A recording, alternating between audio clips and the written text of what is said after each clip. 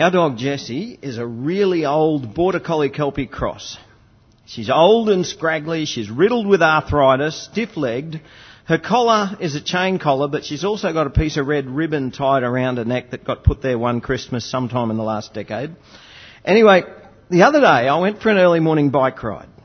And as I left, I didn't notice her at the house. Not that I was looking for her, but she'd have to be at the house, wouldn't she? I mean, after all, she's not really mobile. So I left. I rode straight down Barley Street till I hit the river, and then I turned left and headed towards the boat ramp.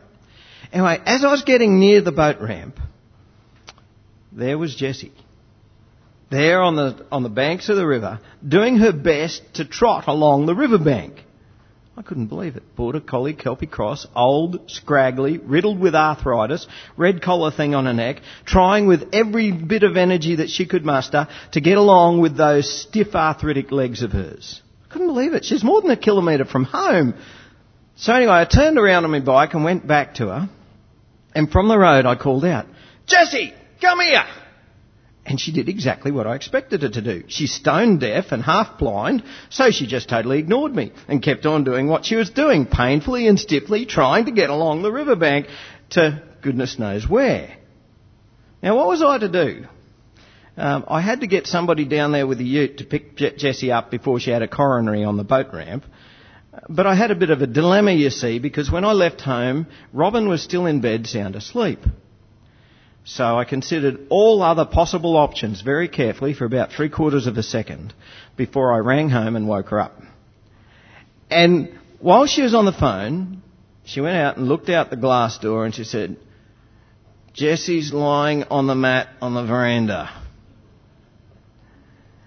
And at about that moment, a jogger came past, and as he went past the boat ramp, the Jessie lookalike did an instant U-turn and followed him. She'd obviously belonged to him. Now, I couldn't believe it because I was certain that was my dog. Just spitting image. And some of you may have heard that story because any story that makes me look a little bit silly tends to get repeated by my wife and children. And I also find I need to actually put the story out there first sometimes, just so that I can sort of present it in a little bit better light than they might. So some of you may have heard that story already and then be thinking to yourself, yep, he always gets confused now. He must be getting old. Yeah, look, this morning he's even got the babies confused. By the way, I am starting to have a bit of trouble keeping up with all these babies. We've got Madison Hannah and Sophie Knock and Reuben Smith and Matthew Neville. They seem to just keep coming. And now, Christmas morning, I should be preaching about baby Jesus, and here I am giving us a Bible reading on baby John the Baptist. I must be losing my marbles. But you see, the birth of John the Baptist is all part of the Christmas story too. And Luke uses the story of John the Baptist to introduce us to who the adult Jesus is going to be. You see, right from the start, Luke wants us to know why Jesus was born. He wants us to know Jesus' purpose for coming so that we can understand what Christmas is all about. And if we come to Christmas unprepared, we miss the whole significance of this visitation of heavenly royalty. John the Baptist came to prepare the way for Jesus. Now, most of us will be aware that there's a lot of preparations to be made when a baby's on its way, hey?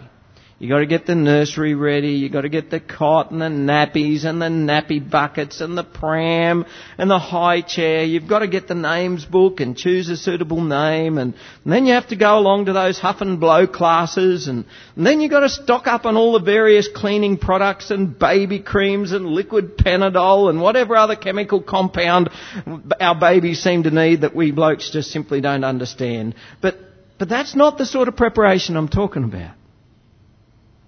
Jesus was coming as Saviour of the world, which meant the world needed to know that it needed a Saviour. And the message of John was intended to prepare us for exactly that, to give us knowledge of salvation in the forgiveness of sins. Advertisers are all very busy in the lead up to Christmas, eh? Not so much here, but I know when we visit some of our family and friends in Brisbane, the junk mail gets delivered and there's almost a whole garbage bin load. And did you get some Prestridges? You get sort of a bundle that thick, probably every couple of days in your mailbox. Yep, the advertisers are all very busy in the lead up to Christmas, and the purpose of advertising is to convince us that we cannot possibly live without a certain thing that we've never needed in the past.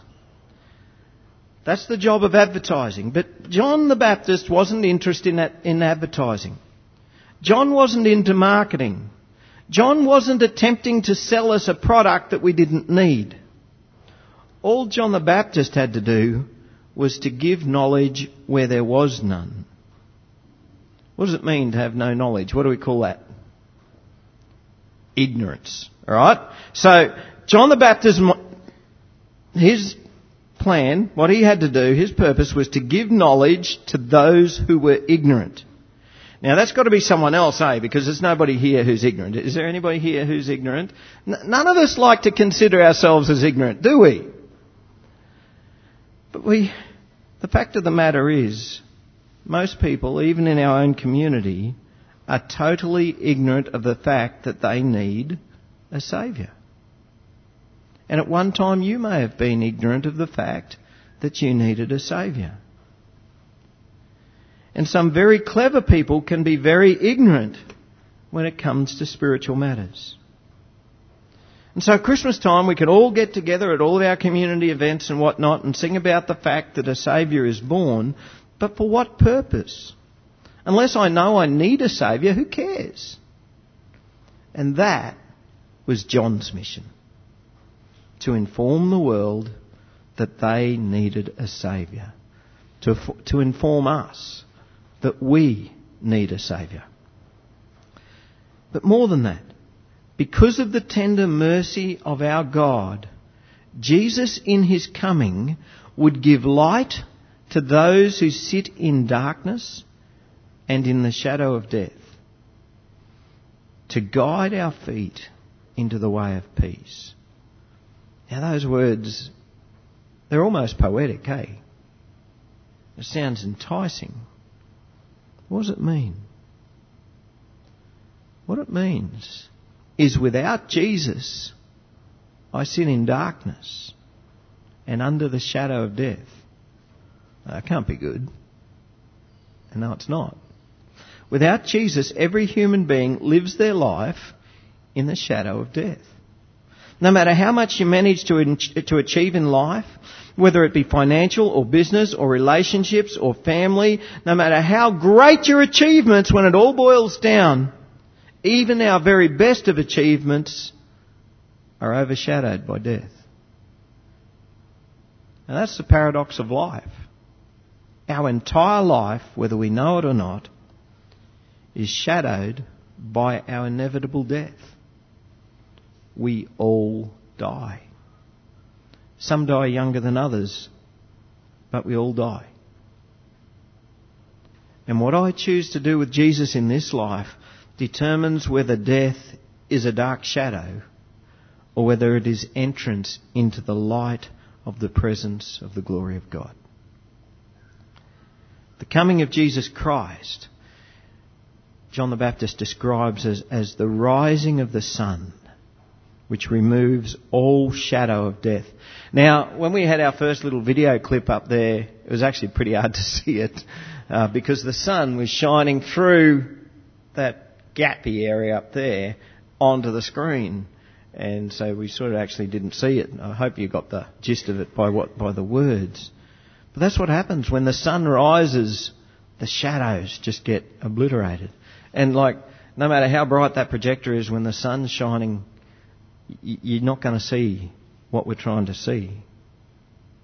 And the coming of Jesus is like the rising of the sun. It just removes every shadow of death. And that's why our response to Jesus is so very important. In Jesus, he takes us from the shadow of death and becomes our light of life. And that's why at Christmas time we sing all these joyful Christmas carols, like "Joy to the world, the Lord is come." See, to understand the joy of the birth of the Lord Jesus Christ, we must first understand our need for a Saviour. the need to repent of sin, the need to turn to Jesus as Lord. The King of Kings and Lord of Lords was born in the most humble of circumstances, but now he's glorified. And when we bow down to Jesus Christ as King of Kings and Lord of Lords, he takes away the shadow of death. In him there is no darkness. In him is light and life. Merry Christmas, everyone. And may the Lord guide our feet into the way of peace and into the light of Jesus. Amen.